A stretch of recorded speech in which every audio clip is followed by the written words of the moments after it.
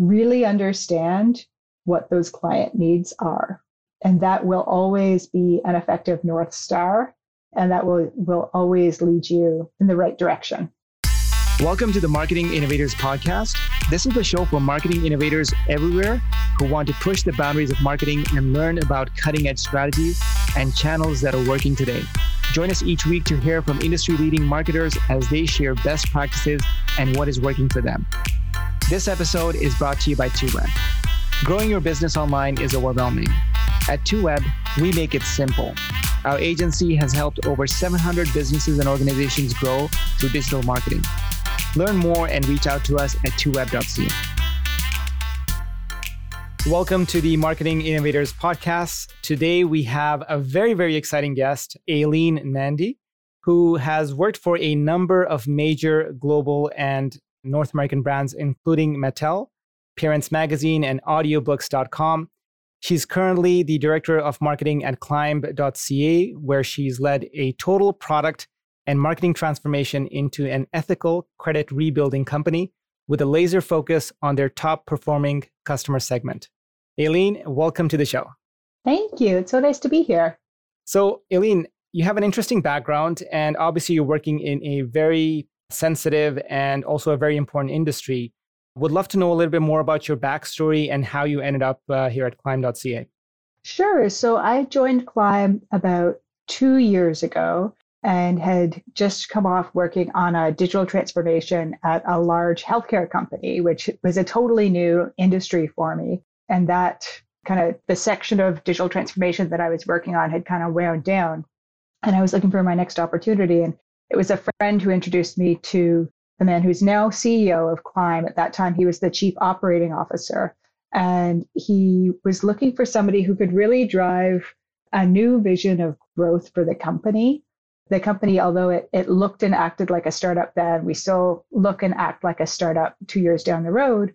But we had actually been around since 2012. And at that time, Climb had gotten quite far from its roots of working specifically with people who had gone through a process called a consumer proposal, which is a form of insolvency specific to Canada. And so Climb had really broadened out the net of people they were talking to and broadened out the range of solutions they thought they could support for people who were looking to improve their credit. And they were looking for somebody who could come in and give a clear-eyed view of not only were the current marketing operations working, but did the current marketing operations actually ladder up to a meaningful product offering?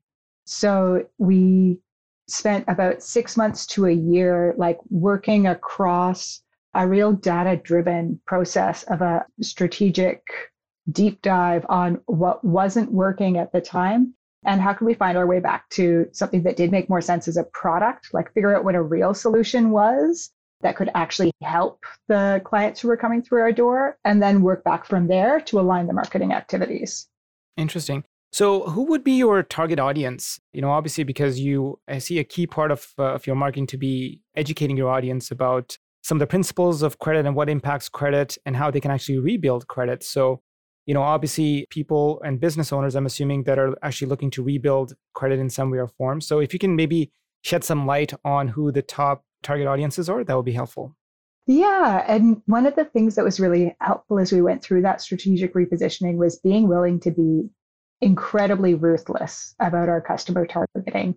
So incredibly strict and narrow and really tough on ourselves and really holding ourselves accountable for all of our activities, that they were lining up very specifically with a need that we knew for sure existed within that target customer demographic. So rather than anybody who's looking to learn about credit and anybody who is looking to improve their credit, which when we were marketing to that broader group, we found people, were quite often looking for a quick win because they had something like a mortgage renewal that was just around the corner. They were urgently looking for a new apartment and knew they were getting a credit check. A lot of people who were in that immediate, fast turnaround frame of mind, which unfortunately is not how credit histories and credit scores work. Credit scores are a reflection of consistent reporting over time. So what we found when we looked at who we were best able to help and who was our most qualified segment of leads. It was people who had mentally decided that they had hit rock bottom and mentally made the choice that they were going to adopt a new and different set of habits so that they could establish a better credit outcome for themselves. So instead of looking for kind of a crash diet to fix their credit, they were people who were looking for that lifestyle change and were willing to kind of take that on and commit to a longer term plan. And so what we found was a great way to get to people who were in that mindset, because it's very hard to figure out, like, what do you say in a PPC ad or what do you say in a social media post that will get to that person in that mindset? We found that by zeroing in on people who had gone through this specific form of insolvency called a consumer proposal, which takes 5 years to work through the process and come out the other side fully performed, we found by targeting that audience, it's a much less competitive audience to market to, because they typically are going to be less inclined to sign up for these kind of quick win, silver bullet type credit products. And many of the high interest lenders will automatically disqualify people who have any insolvency on their bureau. So nobody's competing for this audience. Well, on the other hand, they are willing to take the long-term view and take that series of steps over time to really make those responsible choices, which we, as an ethical credit rebuilding company, that's what we want to be seeing from our clients, which we can then make sure is accurately reported on their credit bureau to build up that higher credit score over time. There is no quick fix to this. I mean, it takes time. There's a bit of a process. And also, a lot of people are not very aware of what that process looks like. So I think that's a key area that you help your customers on. And just even the education piece, it is a matter of credit scores, plural. It's not like, I know we all use Google as the term for all browsers and all search engines everywhere, but it's a bit like search engines where the same set of data or the same set of variables are going to get you a different outcome in Bing versus what you're going to see in Google versus what you're going to see in Safari. And it's the same thing with TransUnion and Equifax having their various credit scoring models that go back many years, that you just, if there's just a particular person or institution that's going to be checking your credit, they're going to be seeing a different number depending on what credit scoring model they're using. So it's about building that better history, because you can't guarantee that the same data set is going to get you a 680 here, is going to get you a 680 over there. If anything, there's a guarantee that they probably won't match. So let's talk a little bit about that. I mean, what kind of marketing has really worked for Climb over the years? So doing this, we're just going to tell people how great we are at helping them understand what's wrong on their credit bureau that's contributing to a lower credit score. That we found was really unsuccessful, because when we got people in, even though we would give them like the most stellar 24 karat gold advice, like, you need to get this collection item cleared up, you then need to make sure you have this number of accounts that are giving you a positive payment history, and you need to have a clean payment history for 1 to 2 years. And people would say like, oh, well, I don't have 2 years, like my mortgage is coming up in 6 months, or I need to get a car loan like next week. And so we're like, we definitely can't help you with that. And where we did find we could be helpful is in this consumer proposal segment. Of course, you can't run digital advertising based on what you think a person's financial or credit situation might be. That is a very explicitly against all the rules that anywhere that would be worth it to advertise. So what we have actually done is adopt a B2B2C model, where we're going out and we're finding partners, people who are called licensed insolvency trustees. So this is a regulated industry, and anybody who goes through an insolvency needs to work with an LIT, as they're known. So working with LITs and really building up how much education and how ethical we are, and telling them about how we have a corporate goal of getting to 0% NSFs within the next 2 years. All these things that really prove to these LITs and these trustees, as well as at times unlicensed debt consultants who might be working with people who have gone through insolvency, and really just building up our credibility so they know that they can trust us, that we're not going to lead their clients astray, and getting referrals from them. Of course, because the way that the Bankruptcy and Insolvency Act is written, it is explicitly against the rules for them to receive any kind of commission or pay for leads. So we don't pay them anything for leads. What we can offer them is operational efficiency. So that's a big part of my job, is building this case and building this credibility that by partnering with us, by referring clients to us, their clients are going to get a great outcome. Their clients are going to get the education that they need to make good choices to rebuild their credit. And it's going to save the trustee themselves, and it's going to save the trustee's office staff a lot of time. So over the course of these 5 years, as a person goes through a consumer proposal, when they have questions and they have credit needs, it takes time to make sure that you're matching somebody with the right product. And it takes time to work through and understand what their budget looks like so that you can make sure that you're matching them to something that they can afford. And so to be able to alleviate that stress and alleviate that resource need without compromising on customer service, that is essentially our pitch to these partners. And happy to say they've been quite receptive so far. We've built up a pilot program with one major national firm and then another more entrepreneurial firm, and we're seeing really good outcomes, both in terms of the client satisfaction, the trustees and their teams feeling that strain alleviated, especially in these times. I think we're all being expected to do a lot more with less in terms of getting our jobs done. So the fact that the teams are able to, rather than somebody comes with a question about who should I go with for a secured credit card or what kind of credit card can I qualify for, rather than that being a half hour, 45-minute follow-up call that they have to have, they can just quickly reply and say, oh, we have a partner who actually gives great advice on what are the best credit building tools to use while you're in consumer proposal. Here's the link. Click this link and you'll be opted into their newsletter series, and somebody will reach out about a credit consultation. So those partnerships have played a pivotal role in obviously referring more business to Climb, and also created a strategic direction for Climb so that the partners can actually service their clients more effectively. I guess from a marketing perspective, how do you actually attract those partners to Climb so that they can actually do business with you?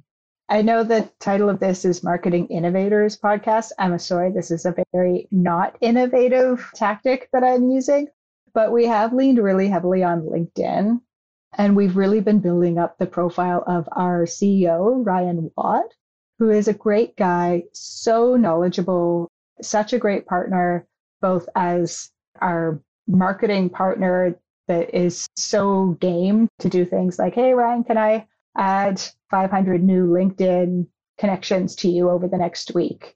Oh, yeah, sure. That sounds great. And just open out those conversations as well. It's the similar principle as what works with our B2B to C strategy, which is the same way that because the trustee and the trustee's office staff and the clients have such strong trust together, that when we are introduced by that trustee or by that office teammate, we're parachuted quite high into the engagement funnel, or quite low into the engagement funnel, like with a high level of engagement. We do have some really great high level partners who we have relationships with, who have facilitated the introductions with the trustee firms, where I've had meetings with people who said, you know, if we hadn't been introduced by the person we were introduced by, I would never have given you the time of day, because I just would have assumed anybody who's trying to market to people in consumer proposal, anybody who's offering any product to a subprime market, I just assume that they're sketchy. Like, it's so widespread. There's always a catch. There's always fine print. And so I trust the person who introduced us. I'm going to trust that they wouldn't be talking to you, let alone introducing you around. But now that you're in the room, you really have to make the case. Like, you really need to live up to this conferred trust. Well, I mean, I think it's a very highly regulated industry. And, you know, even when it comes to online advertising, I know that when it comes to pay-per-click or any promotion online, there are so many different barriers that you have to come across. So when it comes to really promoting yourself out there and using some of these channels, you know, obviously LinkedIn has proven to be a great asset for Climb, but utilizing any other campaigns or any other channels, have you noticed any restrictions that are obviously challenging to overcome, or are you finding that there are certain means that you can utilize to leverage your business? Oh, it's really challenging because there are a lot of very explicit rules around credit repair in Canada. And I will say we don't do credit repair. That's not in any way anything that we operate within. What we do is we review people's credit reports and then empower them with the tools to say, here's the phone number and here's what you ask for, and make sure that they understand what are the things that are holding them back, and make sure that they understand what those steps are to address. It might be gaps on their credit report, or it might be negatives that are suppressing their credit score potential. And so there are times when we get kind of misidentified as a credit repair agency, which we are not.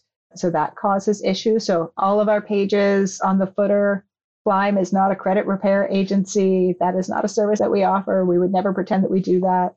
And then any kind of targeting on financial, like anytime we are putting out an ad that makes it sound like we are targeting based on financial situation or credit situation, those are all no-goes.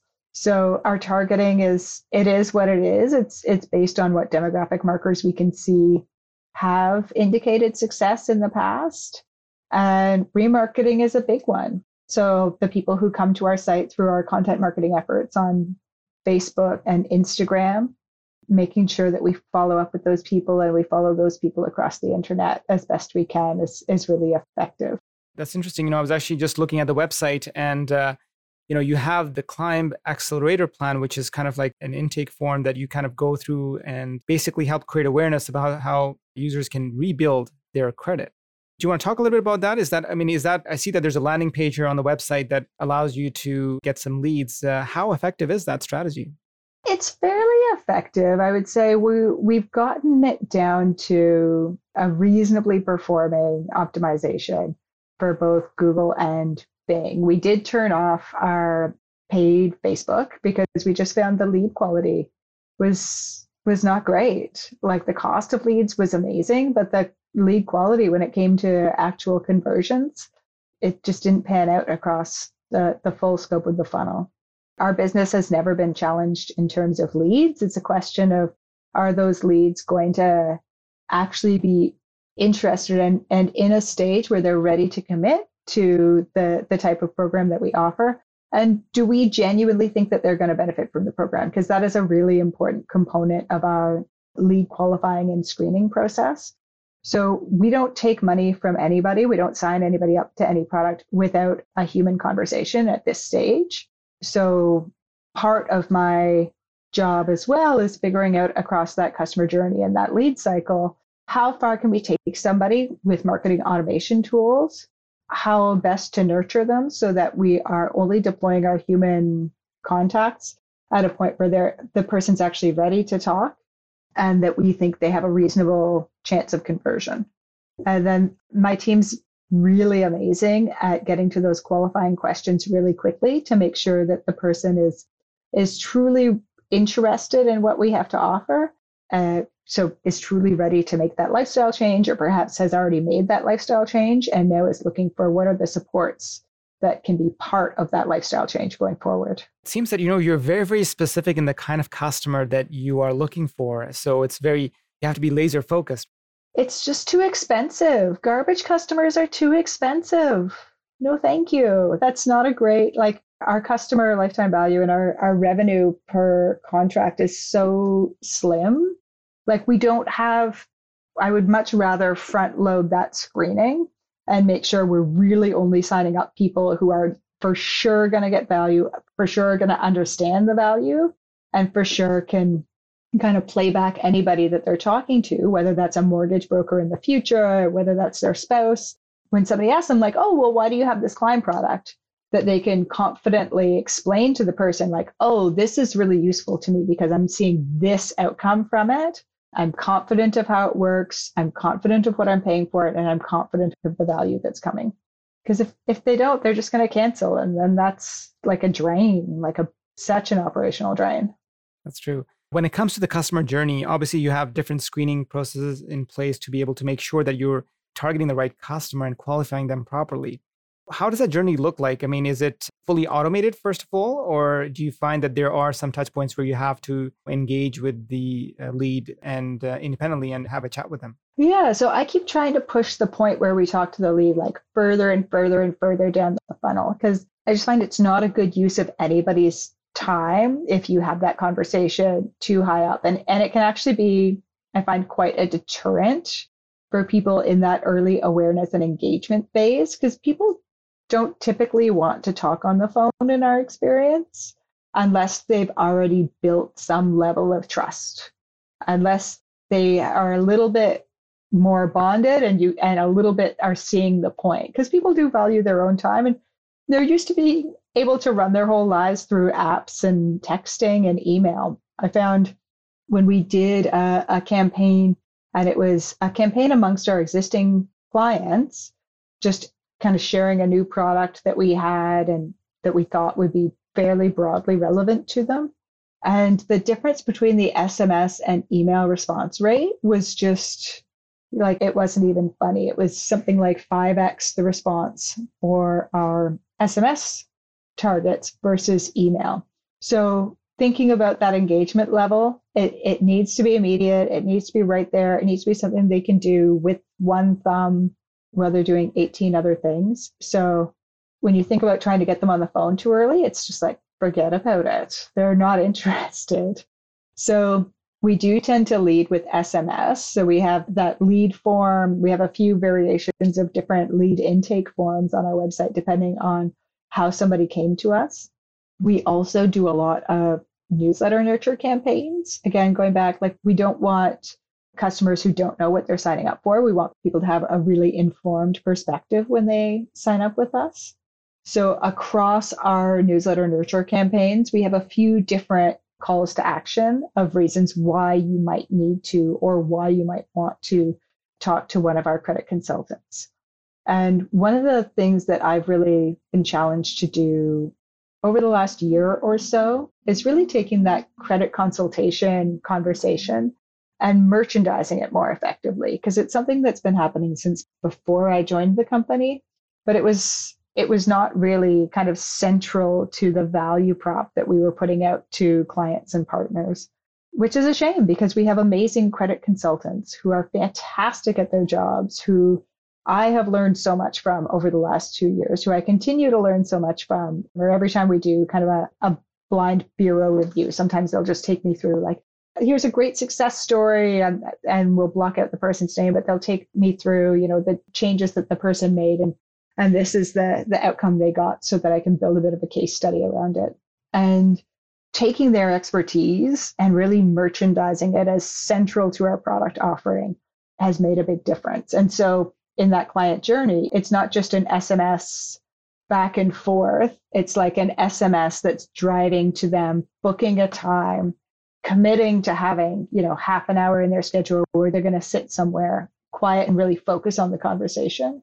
Because it's not a throwaway, it's not just a sales call. It is really genuinely helpful credit advice. I love the fact that, SMS has almost 5 times the response rate, as you mentioned, than email. I think that's quite significant. And a lot of businesses are they're not utilizing SMS to its full potential.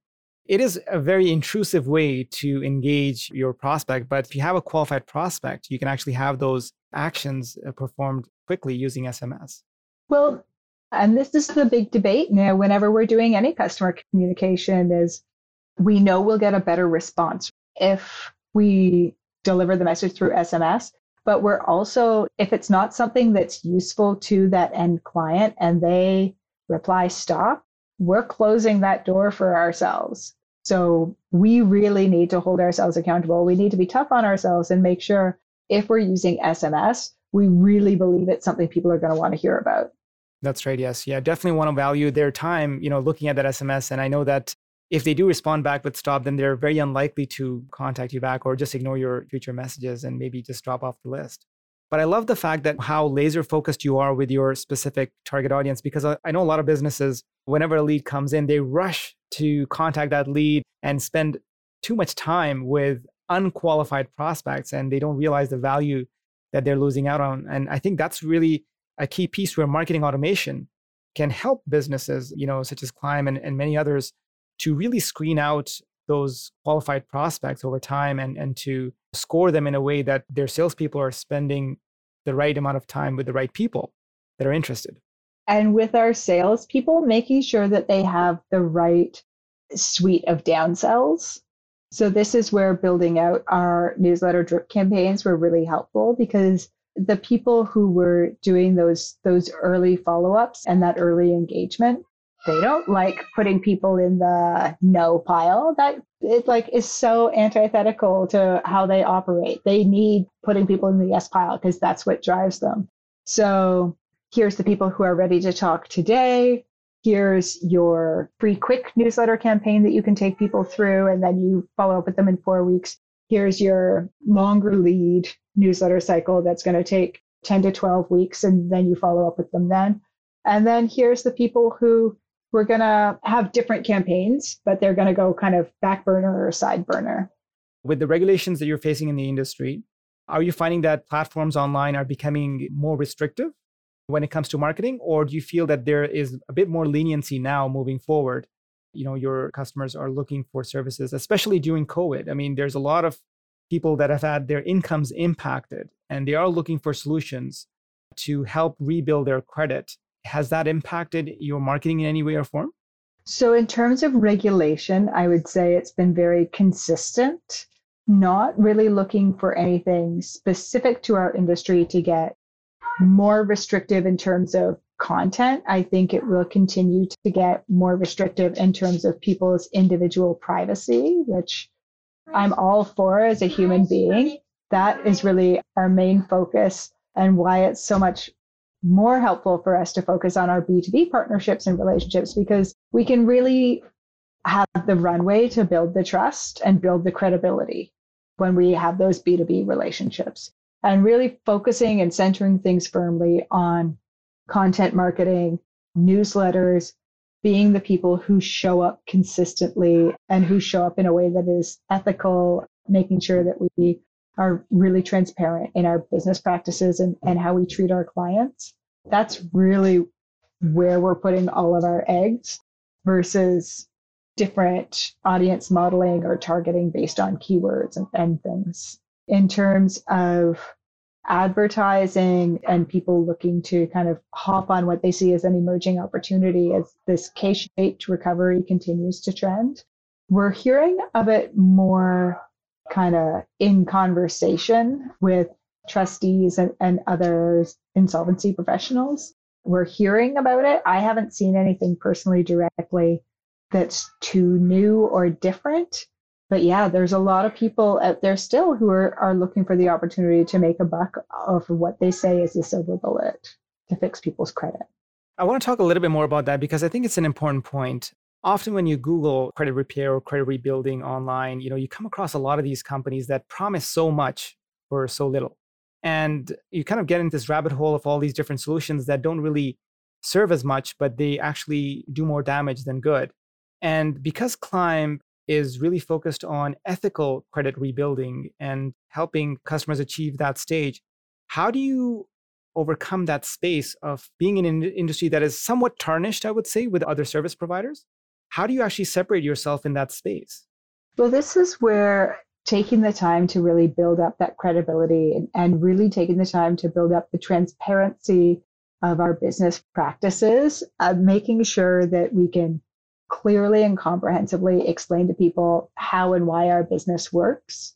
So I was talking to somebody at Equifax a couple of months ago, and they were like, you seem really nice and you seem really honest, but your industry is so sketchy. I don't understand why I should trust you, to be honest, as much as you seem really nice. And I said, well, how about if I explain our business model like this? We are very inexpensive in terms of our pricing. So we've kept our pricing really tight so that we make sure that we are not taking advantage of people who can't afford to pay. And at the same time, what enables us to have that very low cost to the end client is that we are focused in on a referral source that we actually can't pay directly. All that we can do is prove to them that we're behaving ethically.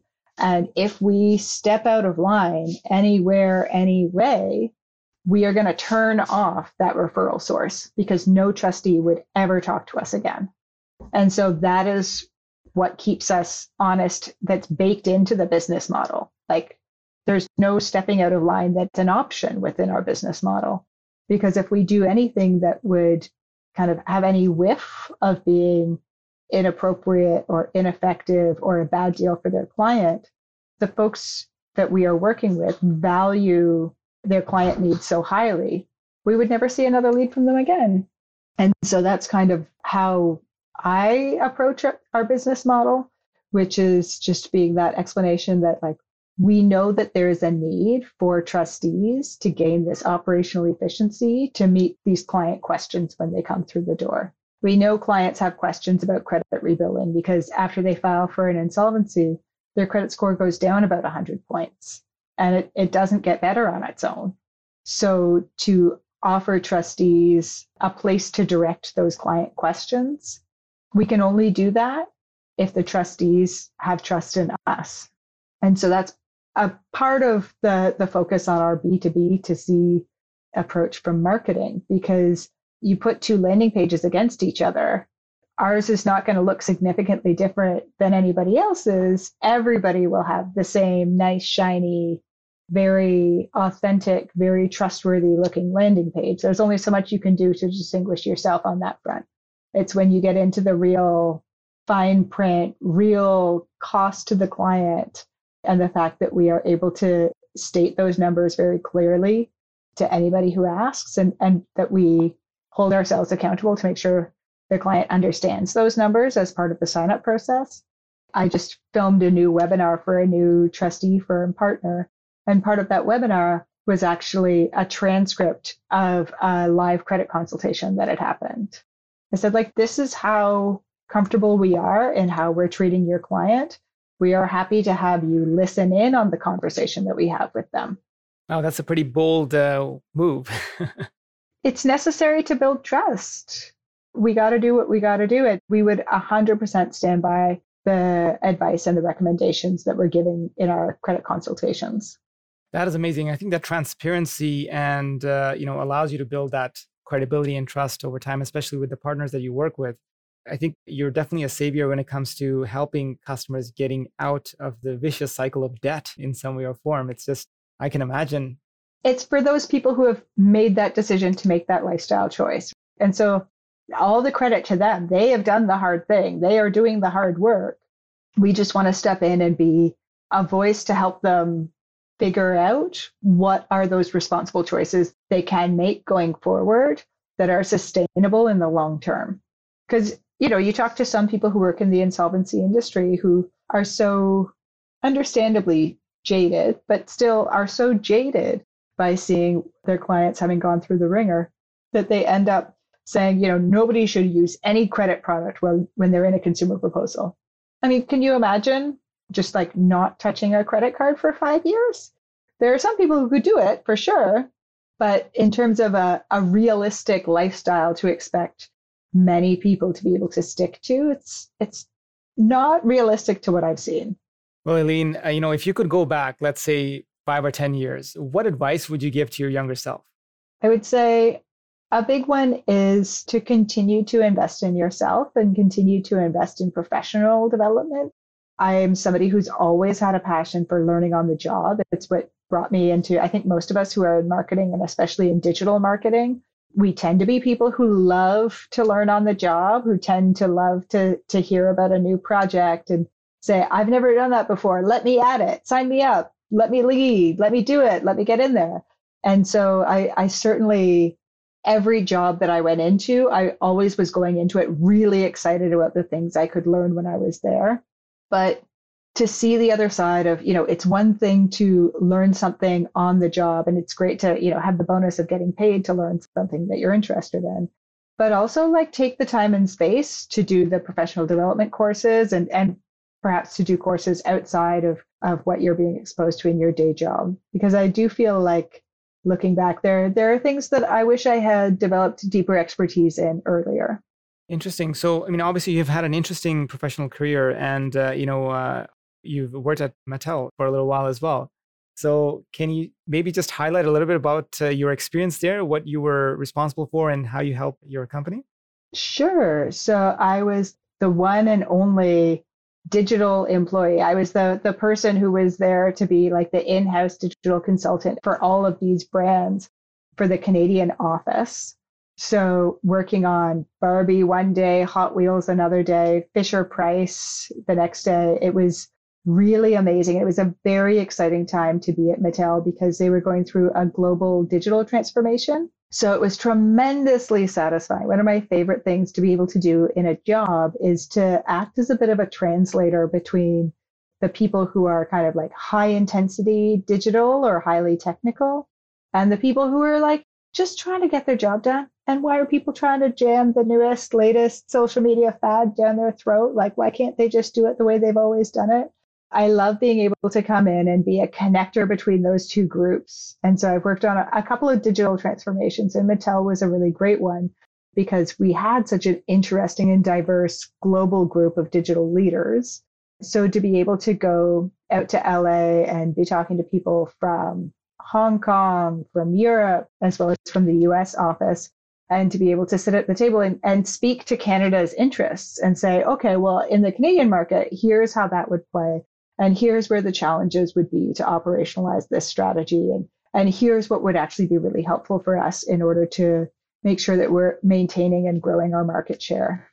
That was great, but all good things come to an end. And there came time for a restructure and for a new opportunity for me. That's wonderful. I think that, every company deals with digital transformation differently in some ways. Obviously there's a very different culture in Mattel than what you have there at Climb. It's interesting to kind of see your transition from one company to another. Do you feel that you've learned some trades, some technology, and have you built your assets over time as you transition into Climb? Absolutely. So, I went into Mattel and I felt like, oh, why am I doing this? This is such a very staid, very corporate, very traditional CPG, consumer packaged good company. Like, this is not, why am I doing this? This is such a difference for my background. But talking about learning on the job, I was really excited to be exposed to a company where I felt like I would get a lot more sense of that polish and the kind of the broader global, because I had been very focused in North America up to that point. And so being able to see that big picture and to get honestly a lot better at PowerPoint, because that was the way that people communicated with each other at that organization. And it was something that was new to me because I had been in a very digital world up to that point. I would say it did a lot for my presentation skills, and it did a lot for my kind of PowerPoint and communicating professionally versus that more digital play. Based on your experience and your journey and the challenges that you've overcome, if there was one big takeaway that you could give to our listeners, what would that be? So one big takeaway, I think it's to start with the client. Just always start with the client, whoever your client is, whether that's the end user, whether that's a partner, whether that's an internal collaborator who you're working with, figuring out who your client or clients are, and just taking the time before you start doing to really listen to them, really understand what those client needs are. And that will always be an effective North Star. And that will always lead you in the right direction. Excellent. Aileen, it's been a pleasure to have you here on the show. And if one of our listeners want to reach you or they want to contact you, how can they actually connect with you? So they can find me on LinkedIn, Aileen Nandy. Sorry, I didn't put my last name there. Or come to the Climb website and submitting a question through the contact form. That will always end up finding its way to me. That's wonderful. I'll definitely make sure that we include the links to your profile as well as the website. And I certainly wish you the best of success in your journey. And I would encourage you to keep in touch. Thank you. We hope you've enjoyed this episode of the Marketing Innovators Podcast. If something we said today resonated with you, please subscribe, rate, and download our podcast. And remember to share this episode with your network. As we mentioned, this episode is brought to you by 2Web. We help your business thrive online. Learn more by visiting our website at 2web.ca.